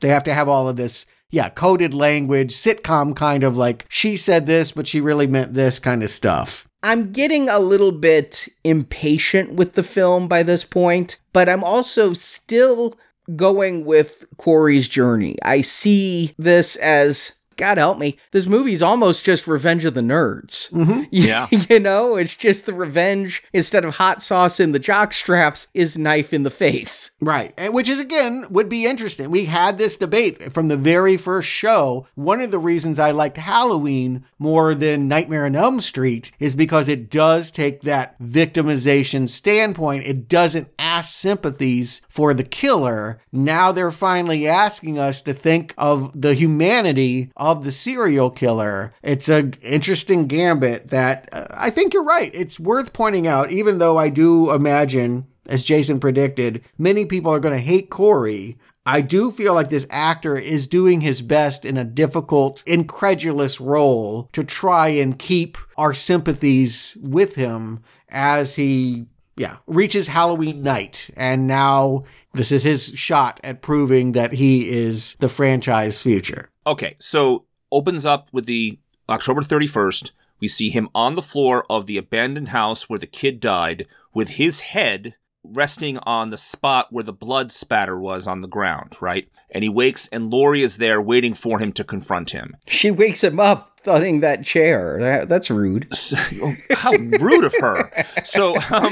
So here is what, if this scene is the only time we saw Laurie change her mind on the boy, I would have been much better with her doing a change of heart on this kid. Okay? Because of the earlier scenes of her trying to plead that this kid's not good for you, I would have liked that we see her following them but not hearing what she has to say. And then she wakes him up in this house and she confronts him, literally seeing that he has something wrong with him in this house with his head where it is there. That is enough for anybody to turn on this kid dating her granddaughter, right? So that would have been enough for me. The fact that she was already on to him earlier than that didn't play to me. But this scene with her confronting him could have been on its own. Just that would have made it much more sympathetic to me on her turn to him. Let's break this down. If she really believed he was Michael Myers Part 2, she should just be there with a gun and killing him. Exactly. She clearly doesn't think, she even says that, she doesn't think he's evil, he's just fucked up like she is. Mm-hmm. She recognizes the psychological damage is similar to her story and his, even though they were on different sides of the accusation. He's the psycho, she's the freak show, is the way that, she ends up surmising it. But he does get angry, and it looks like he grabs a poker or something and wants to go beat her, and she just leaves through the window. Aggression like that should have had her calling the cops. I thought maybe she hadn't even been there, because he turns back and she's gone. You say she went through the window. I'm like, was this all in his imagining? Because why would she go through a window? That makes no sense to me. The only thing is, she had a paper airplane in the scene, and in a future scene, she's still holding that paper airplane. It's folded up, but she has that paper airplane. So I'm like, okay, she really was in that house. She really did confront him. But the way she exited gave me pause. And those paper airplanes were something that he was playing with the kid with in the 2019 babysitting mishap fall. And how Laurie knows this and knows to bring a paper airplane with her, I don't know. Well, it might have been there, still left over. It could have been in the house. Yeah. Oh, true.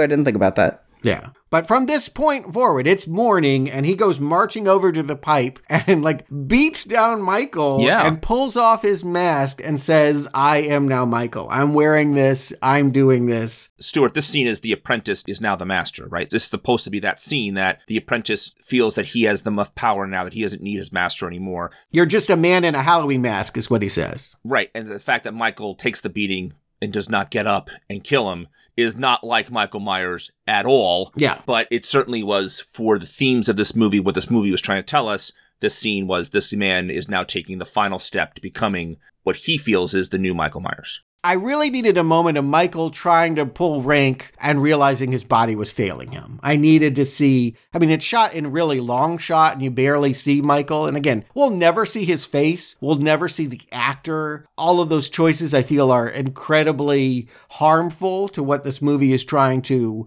dramatize. I really needed a moment where Michael realized he'd been beaten and the pain of that. I needed a sympathetic Michael Myers moment, I think. We don't see his full face, right? We see his head and his bald head and hair on the sides, whatever. I thought it might be played by John Carpenter, actually. Right, he looks that way. That would be funny. That would have been really great. But he also seemed like he was damaged. Like, Michael just seemed like he was already hurt when he was being attacked here, because he's obviously old and feeble. Sure, body acting. Yeah. Yeah. So I get what they're trying to do. It just seemed weird for me for Michael Myers to take that kind of beating and not get revenge at all on this kid. And so I'm Michael Myers. Who am I going to take out? Well, of course, he's going to lure Terry and the bullies into the junkyard. Arnie, you mentioned Christine. This was the only time I thought about Christine. Yeah, me too. But it is a heavy Christine moment. Yeah, I definitely was thinking it here. The name Cunningham and John Carpenter, I actually thought it earlier. Mm-hmm. No, I think you're onto something there. This actor even looks like the star of that movie. But here,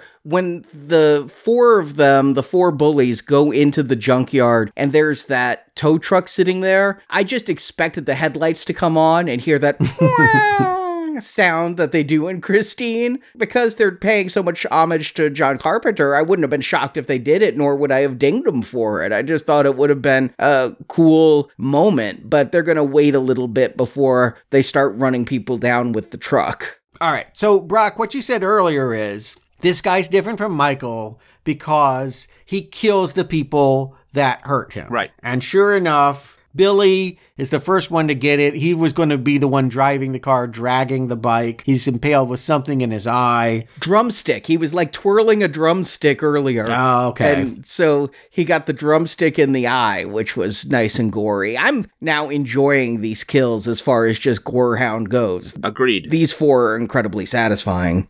Stacy was always there with a comment. She didn't participate in the beating, but she was always egging it on. And so that she gets the wrench makes sense. The fact that Margot, who the whole time there was this girl that was like, why are you beating on him? Don't do that. The fact that she ends up under the fence and Corey, wearing the Michael mask, makes sure she's dead by stomping on her leads me to think that he is becoming more and more like Michael Myers and less selective in his targets.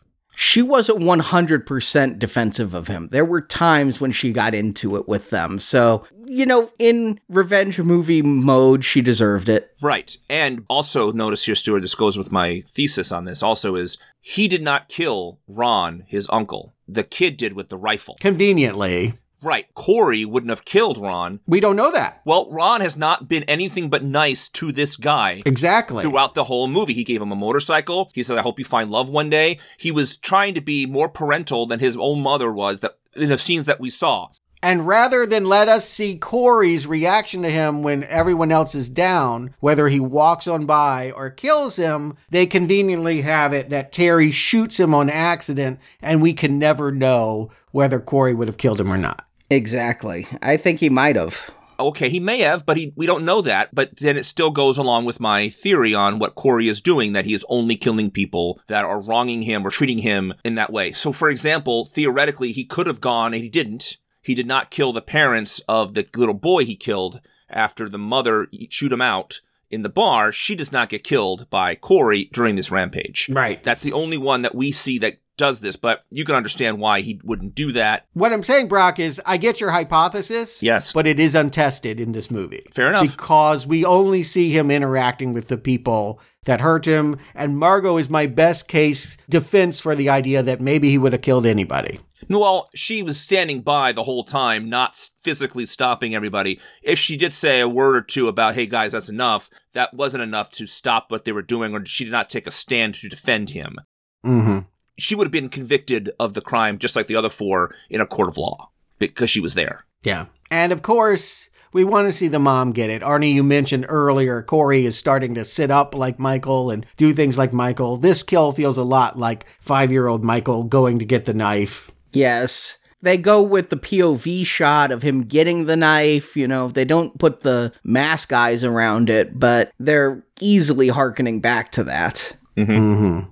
The DJ, you gotta do it, but boy, it just feels like a scene from another movie. Yeah, and the special effects on that were terrible. Oh, I loved that scene. I kind of I liked them. Yeah, I'm with Arnie. Like, they're obviously, like the idea that you could beat someone against turntables till their jaw breaks open and then you get scissors and cut their tongue off and it skips the record. That's fun. I mean, that feels like a Freddy Krueger move. That feels like a different killer move. I thought it was funny. Of course, he's a mouthpiece, so you take out his tongue. All of that I get, but the tongue itself looks so fake to me that it was kind of kitschy in a movie that's not kitschy at all. Tonally, it's so wrong. Yeah.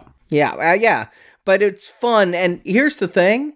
I'm having some release now. We had 90 minutes of buildup of Corey, and I came to like Corey, and I came to root for Corey to do this.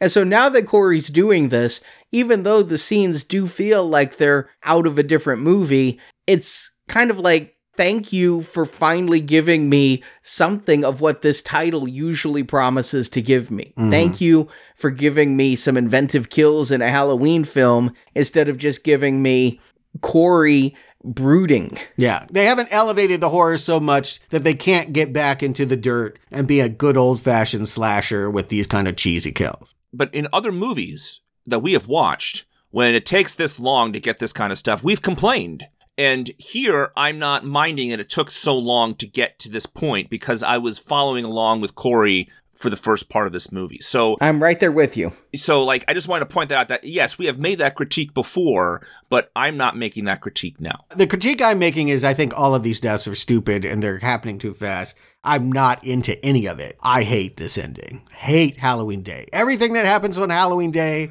I hate. I'm liking this stuff. There's stuff that pisses me off coming up, but I'm enjoying this stuff. Yes, this final showdown. Oh my God, this showdown. Oof. Yeah, because after the DJ, Corey finally goes after Laurie, and Laurie and Allison have had a fight, and you wonder, is Laurie going to kill herself? She has called in a suicide. She has nothing to live for because Allison has left. You really bought, this moment is so bizarre to me.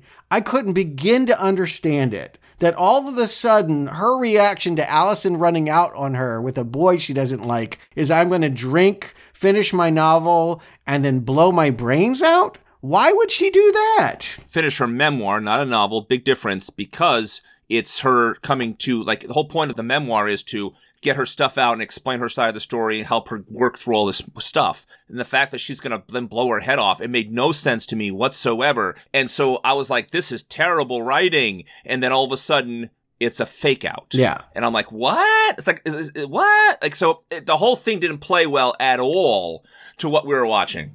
Doesn't work at all. And can I just say, I love Laurie, but I'd never buy that novel. All that voiceover, all it's that writing, memoir. Whatever she was writing in the memoir, every line is just teeth grindingly bad, cliche and not something I'd want to read. Have you read memoirs, Stuart? Because they're full of that stuff sometimes. I might have read it just because of her encounter with Michael and people who were interested in that. But here's the thing. I didn't think she was going to kill herself. And then they splat against the wall with a gunshot. And I go, oh my God, they really did that? That is how you say goodbye to Jamie Lee Curtis after bringing her back for 3 movies? Is you ever blow her own brains out? The splatter on the wall got me. And then I'm wait a second. That's Pumpkin. Yeah, I didn't get me at all. I knew that was the pumpkin because they flashed the pumpkin by beforehand, so they didn't fool me. And she knows it's Corey and not Michael, right? Yes. Yes. Okay. She knows this is the poser, that he was coming for her. She doesn't think Michael is still around? Why wasn't she pissed off that the mask was on? Why didn't she have a reaction that he was wearing that mask? Yeah, I was the same way. I thought maybe she would have thought, hey, it's Corey, and then been like, huh? It's... Mm-hmm. Wait, who are you? Michael? Yeah. Where was that moment? Where was that moment of, oh my God, Michael's back. Oh, wait, it's just Corey. Because he's smaller, maybe? Come on, he's wearing a jumpsuit. He has the mask, the actual mask on. Mm-hmm. That was a huge missed opportunity. See, what you could have done here is she could have thought she killed Michael, pulled the mask off, and said, oh, crap, it's Corey. It's not Michael. My killer's still out there, and then had the finale. That would have been a little more satisfying to all of us, really, I think, because the way that the scene plays out, that she's almost framed for Corey's murder is also a step in the wrong direction from what the movie I was already watching. It would have been kind of really fun to have a fake out here of she thinking she finally got her closure and didn't. Yeah. That it was Corey and not Michael. I don't know how to write this because, again, all of this has built up to something that I didn't want. This is not the way that I wanted it to go down. Then the extra twist that he realizes he can't have Allison, so he's going to frame Laurie for his death by sticking the knife in his neck. Yeah, that didn't play for me either. So I already told you how I wanted this to play based on what movie I was watching or what I thought would be a stronger way to go. But what the movie did try to tell me is that he knows he's defeated. I would have been much more satisfying if he got killed instead of killing himself. Mm-hmm. It just makes him look more lame. You know, we already think Corey is a fake Michael Myers, and now he's just cemented that. Here's the thing is, if he's Michael Myers, he should be the Shape. He should be unstoppable. Those 2 bullets shouldn't have stopped him, and he did do the sit-up thing again. But it's like, nothing should stop him. He should just keep coming. That's what the Shape does, if this is the new Shape. And instead, he did earlier say, if I can't have Allison, no one can. And the way he's going to do that, though, isn't by killing Allison, which is what that often means. It means he's going to kill himself and frame Laurie for that murder. And so she'd be looked at the way Corey had been looked at his past 3 years. And that's supposed to be a parallel to the beginning of the movie where it was an accident, the kid died. Here it looks like she killed him, just like it looked like he killed the boy on purpose, right? So, or you could see the parents seeing it that way, right? So I would have preferred to have it look like she thought she killed Michael Myers and found out it was Corey. Not only that, but he really didn't think it through. He got off. He ought to know this is not going to stick. But, you know, maybe it's not the court of law that he's thinking about. It's the court of Allison's opinion. She walks in, she sees Grandma holding the knife. Probably, no matter what the judge says, she's going to think Grandma had a real hand in killing the boy I loved. Never realizing that he killed all those people, including the DJ, the way that he did. I thought Corey might get away with it and the town would think Michael Myers did it. Yeah, do they not believe in security cam? Do they not have that in their police budget, that they can't have it? He's wearing the mask. Yeah, right. But Laurie also, if you remember the first movie in this trilogy, her whole house was decked out with all sorts of paraphernalia, cameras and weapons and hidden rooms and things like that. And now she's living this more of an idyllic life, if you will, in this other house in Haddonfield. I would still think she would have a Ring camera or something like that. Some sort of camera in the house somewhere, because she's still going to be stalked by Michael at some point, she thinks, even though she's trying to move on from that. And if they didn't have this character have cameras in her own house, they should have said something about it instead of implying it. It's a real stretch. It's a real stretch that she healed herself that much and then ends up proving her paranoid instincts are correct. Yeah, I'm not sure what it says about Laurie, but that's not the point. Now we get the main event, the thing they've been building towards for 3 movies. Michael wheezes and limps his way into this final row. Who cares, right? If he's just an old man? This is where I'm with you, Stuart, where you said that you hated everything Halloween Day. This is not from this movie. This is, somebody said, we're making a Halloween movie. We brought back Jamie Lee Curtis. We have to end with Michael, not Corey, Michael versus Laurie. But that's not what they've been building up to this entire goddamn movie. It feels like I flipped a channel and I'm watching a different Halloween movie all of a sudden. Agreed. It feels like a concession that they made to the studio because they realized audiences would go crazy like Halloween Kills crazy and rip down the screen, cancel their Peacock subscription if they didn't get Michael in a climax. So I agree with you both that this kind of seems like a fan movie was made for like 10 minutes of like the conclusion of Halloween in this 10-minute sequence. But on the other hand, I did enjoy the sequence in that I didn't know who was going to win. You think Laurie's going to win, but then you'll think she's not going to win. And this movie has taken so many bold chances and so many bold statements on doing this movie, having it be so much about Corey and not Michael and all that stuff. I was thinking to myself, will they actually have Michael win this one? And then die next to her, or both. Yeah. The thought would be you kill them both, right? Right. Or like, well, she had the last jump kill instead of him having the last scare and getting up and killing her in the last minute. You know, like horror movie icons jump up at the last minute, you have to kill him a second time. That kind of thing, but she'll have that moment. That's where I was thinking, because this movie was back and forth with it. But again, the they set up Michael is not as strong as he used to be, and she is in her 70s, right? So I think maybe she's in her 60s. My apologies to Miss Curtis if she's younger than that. But my point is that these two old people are fighting, regardless of how his... whatever, it's still two old people fighting, and they're taking blows that most old people probably couldn't take. When she headbutts him, he's trying to put her hand on the garbage disposal, and she throws her head back and like knocks him. I'm like, this is self-parody. Like, this is a comedy now. This is silly. I wish he would choke her before she keeps narrating. Like, what makes it so awful is the way that she's like, I thought you were the boogeyman, but you're just a man that bleeds. Stop talking. Stop it. Why is he a man that bleeds all of a sudden? This is not Michael Myers that we've seen. He always was. This is the conception. Yeah, I understand that's the conception, but it's a lie. There's no way to accept that watching 78, 2018 Halloween Kills. No. But that is what we are asked to believe, is that a senior citizen could have done that. Bullshit. Bullshit. Total bullshit. She says at one point to Michael, like, do it. Like she wants to die. And that was a strange moment for me as well, because she's been fighting for life and trying to live. And so that's why that suicide fake out also didn't work for me. So that was strange that she would taunt him that way. Or was she talking to Allison, who had just come back and goes and breaks his hand? The way Allison did that to her mother in the last movie. It's so hard to say what's going on here. The fact that Michael gets defeated so easily, too. It's sad. It is. Yeah. No one's going to like that. No matter how much you like the pretensions of what Gordon Green is going for, no one is going to like seeing this old man skewered with kitchen knives and having his throat slit. And he slips his hand out from one time and tries to get her again, and then they have to stab his hand back down, and he not only cuts his throat, but cuts his wrist, and he bleeds out, finally bleeds out, which something in the last movie, when he got beat up by that mob, you would think he would have bled out there, but I don't remember a lot of blood on the ground, if any, when he was getting beat up by the mob at the end of the last movie. But here, he has a lot of blood in his body. It's all drained out. And then we gotta send it off in some way. They don't want to give him a tombstone, so we get this, strap him to the roof of the police car and drive him to the junkyard so that the car shredder can take him out. Now, Stuart, Arnie, do you recommend? I'm not there yet. Earlier in the movie, they showed 2 shots of this metal shredder thing at the auto body junkyard place.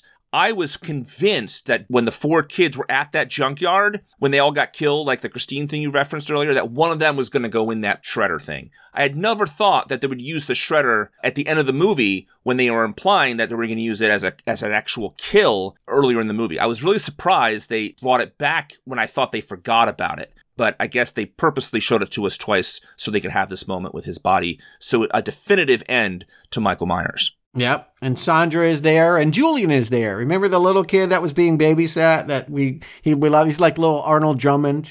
He had such opinions. And the whole town followed the procession like a parade there, so everyone witnessed the destruction. Like a parade, I'm actually feeling bad for Michael because this is reminding me of the stuff done to Mussolini and things like that. Yeah. And it's absolutely inhumane when you think of it being done to actual humans. I mean, wasn't it Mussolini who they hung in and allowed every citizen who wanted to come and beat the corpse for a while? I mean... Yeah, they kicked him down the street. And again, we can take that stance of outside of this saying that's so horrible, but if you lived in Haddonfield, you went through that, your relatives met the wrong end of Michael's knife, I'd probably be there as well. And then to put him in the automotive masher, they did set it up earlier. We got to see metal being chunked out of that thing. And I thought briefly that Laurie was going to die with him because she jumps in the metal masher and they don't show us the ground.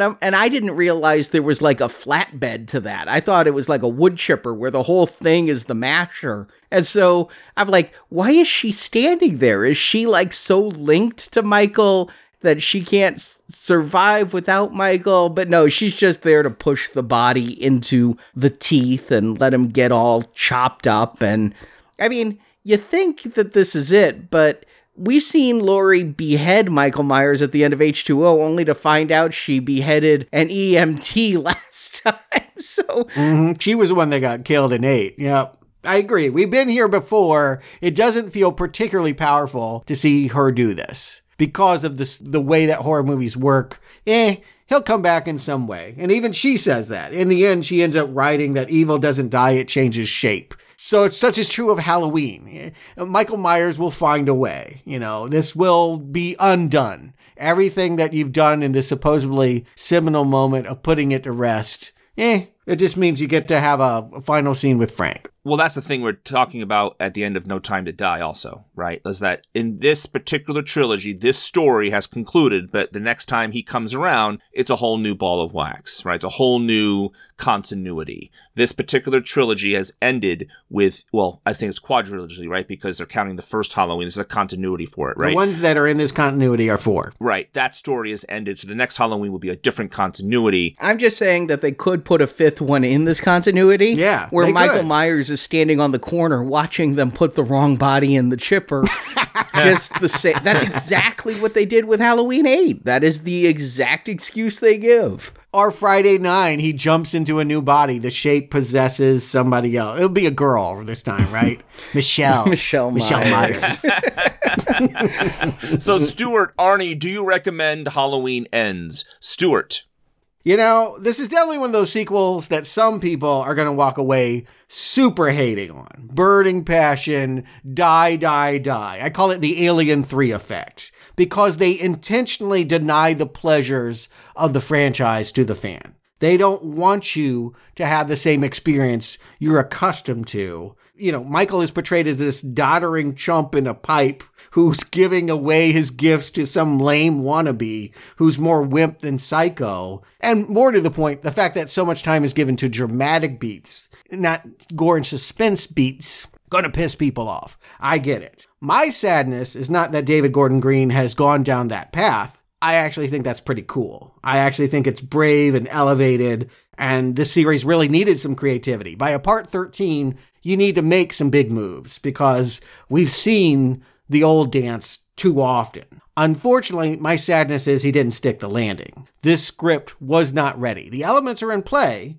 I do feel like they were onto something, but the writers lost focus. And whereas Halloween Kills bravely announced the trilogy was not going to be about Laurie, it was going to be about Michael, I don't know what this one is about. Is it about Michael? I feel like he's barely in this thing. And can we say that Corey's story is his story? I don't see enough connective tissue. I don't feel like his descent into murder is the same thing and answers the questions that we're building up to in the first 2 David Gordon Green movies. And most embarrassingly, I feel like poor Jamie Lee Curtis and her granddaughter really kind of are left looking stupid, really don't have much motivation in this movie. We're expected to believe there's a sexual charge to Danger or something, bad boy love interest, but all of that feels like they don't go there. They don't dramatize that because that would look really bad. They wouldn't be able to pull that off. So the stars of the movie end up kind of fading into the background. And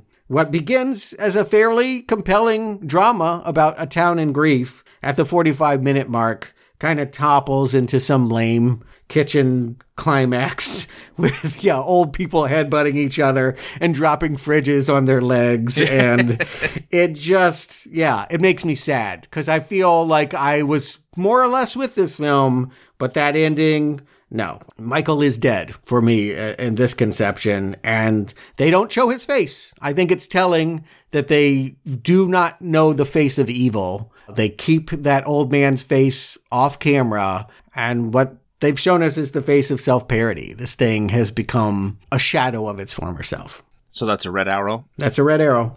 Arnie. Well, I'm very glad that I didn't have to have the argument that I expected coming in here where Stuart would be like, but this shows Michael's origin. And it doesn't. I would love to have been able to make that claim. How could I? How could anyone? I just was like, it sort of tries to do that, but it doesn't match up because of the differences, as you mentioned. But here's the thing. This is a really bad Halloween movie. If you come to this looking for a Halloween movie, you might as well turn on Season of the Witch. I mean, it's just not what a Halloween movie should be, whatever it is on its own merits. And my wife walked out so pissed off at the end of this. She wasn't like she didn't like the movie. She was actively pissed by the movie because it promises one thing with the title Halloween, and it delivers something so totally different. Not my problem, but I get it. So it's a not recommend as a Halloween movie. But here's the thing. As Corey, the picked-on kid movie who decides to go Revenge of the Nerds, and basically as a remake of Christine, I got into this film. I liked Corey. I empathized with Corey, much like I did Arnie in Christine.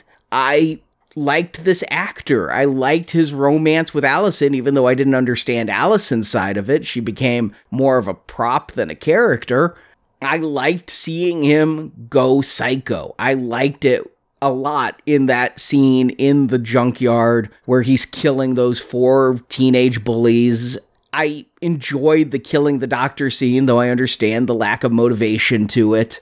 If they just came out with this movie as its own type of horror film, I think people would be more prepared for what it's going to offer. I'm actually glad I was spoiled that Corey was going to be some kind of killer, because if I hadn't known, I think I'd have had Marjorie's reaction, and I didn't have time to watch this twice. I think if I'd watched this twice, I'd then have the reaction I had, which is, it's not a bad Corey movie.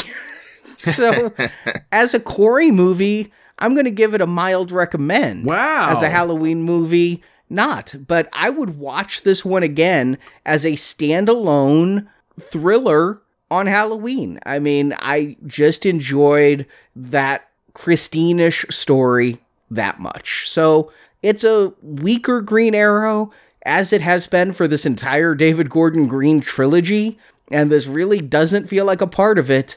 It's a shitty capper to a trilogy, but it's an okay film. Mild recommend. The words I wrote down at the end of this movie was License to Kill. 1989 James Bond movie. If you remember what I said on that, it is a good action movie, but not a great James Bond movie. This is a good movie for me, for a guy who kills people kind of thing, but not a good Halloween movie. So that is exactly where I am with this movie. And I really liked the journey of Corey. I didn't like how his story ended, and I totally feel the ending with Laurie Strode and Michael Myers, I know what they were going for, but the movie preceding it, that does not gel. It feels like a completely different movie. I liked how much this movie did not go where I thought it was going to go. I completely get the Last Jedi vibe off of this too, is that it's going to be polarizing for people who want something different in their movies, but I liked The Last Jedi and where it went and how it took the characters that I like. I don't necessarily like what they did with Laurie here, though. So as a Halloween movie, it's very weak, but I'm glad she comes out on top at the end against Michael. For the most part, I liked this movie, so I'm giving it a Green Arrow. What? I am. I like this Corey story a lot. I also like the fact that they realized they could not tell another Michael Myers story, and they decided to go a different way with it.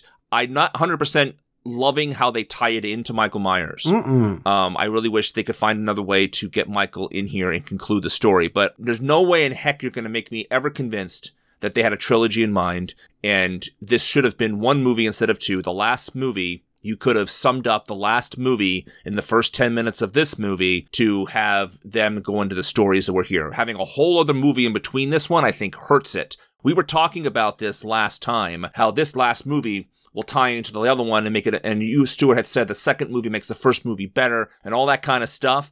I think having a middle movie not needed. You would, I mean, obviously had to figure out a way to get rid of the daughter and her husband differently, right? But if you had Laurie moving on 4 years later and not had that second chapter told about the night after or the night continue with Michael, I think this would have been a stronger movie. A duology would have been much stronger to actually jump right to Corey instead of having that whole town thing and going into that whole deep dive of the town, which really does not pay off here in a way that warrants an entire movie. But it does set up Michael for being in a shell of himself because he got beaten up so badly in that return to killing people 40 years later. Yeah, I agree. I thought Halloween Kills was building up to something, and this is not that movie. You could skip Halloween Kills and go from 2018. In fact, it probably would play better. Much better. And I think just like The Last Jedi was building towards something they completely abandoned for Rise of Skywalker because of fan reaction, if this was the second movie of the trilogy, they would have probably had the same backlash. But thankfully they did it for the third one, and they're just going to bring Michael back to a regular Michael Myers movie, theoretically, the next time they bring him back, versus having this kind of 3-movie talking about closure and things, like trying to go for something deeper and more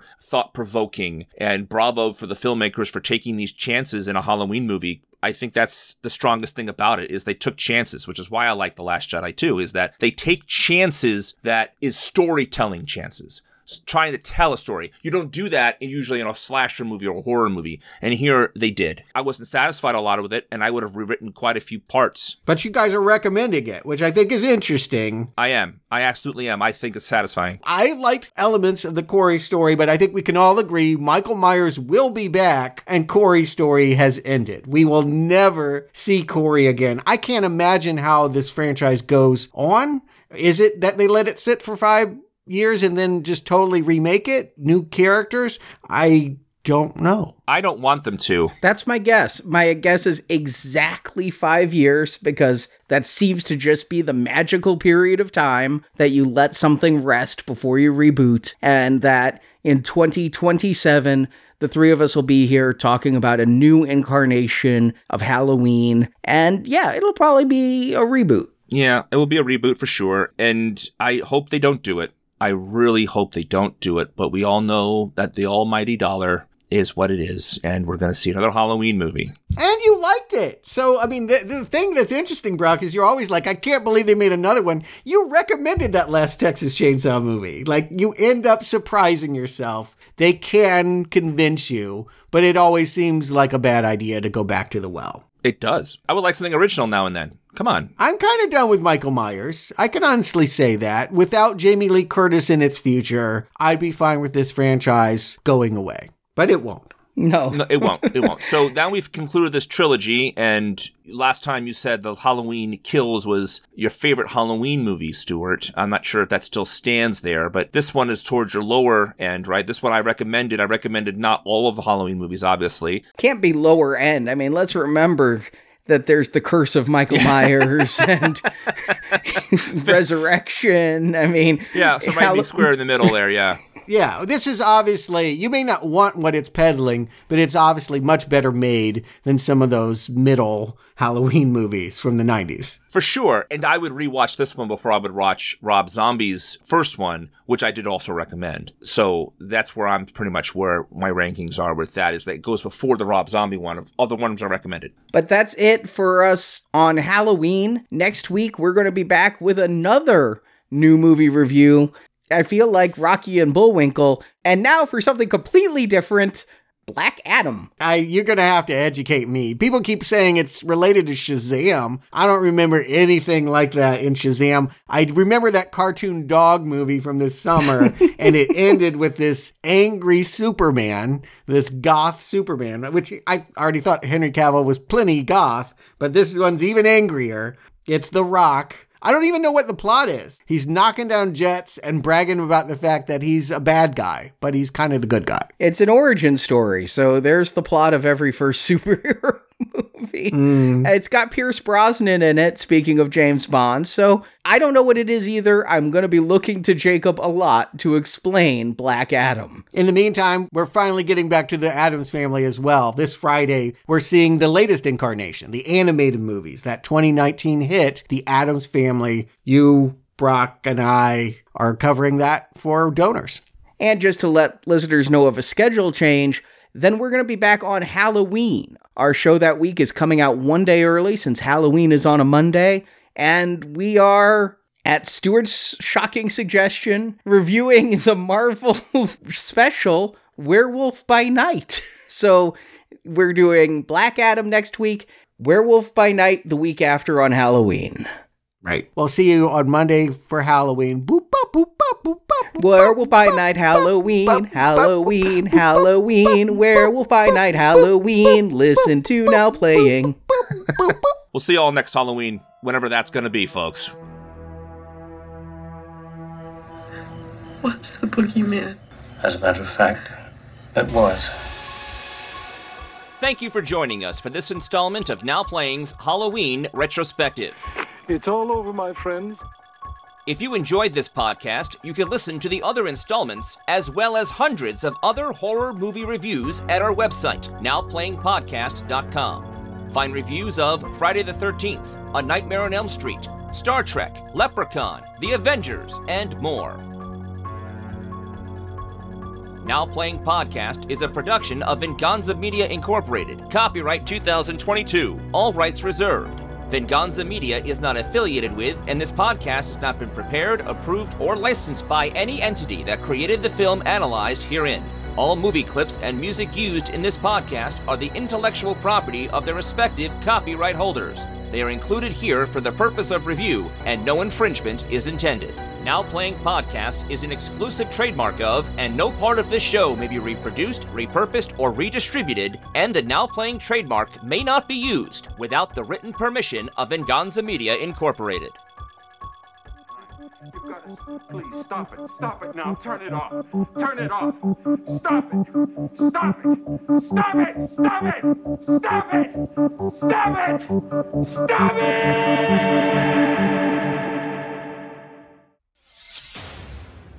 Isn't Children of the Corn, too? No, it didn't make it to 13. Not yet. We got an 11th one sitting on a shelf somewhere. I every day I pray to God it doesn't come out. And to whatever's in the row, I just praying. Like, why is he kneeling in the corn stalks? Believe me, I got my reasons. There is this idea that she doesn't have to be here in Central Illinois. God, I think that a lot myself. But I appreciate the fact that she just isn't ready to move.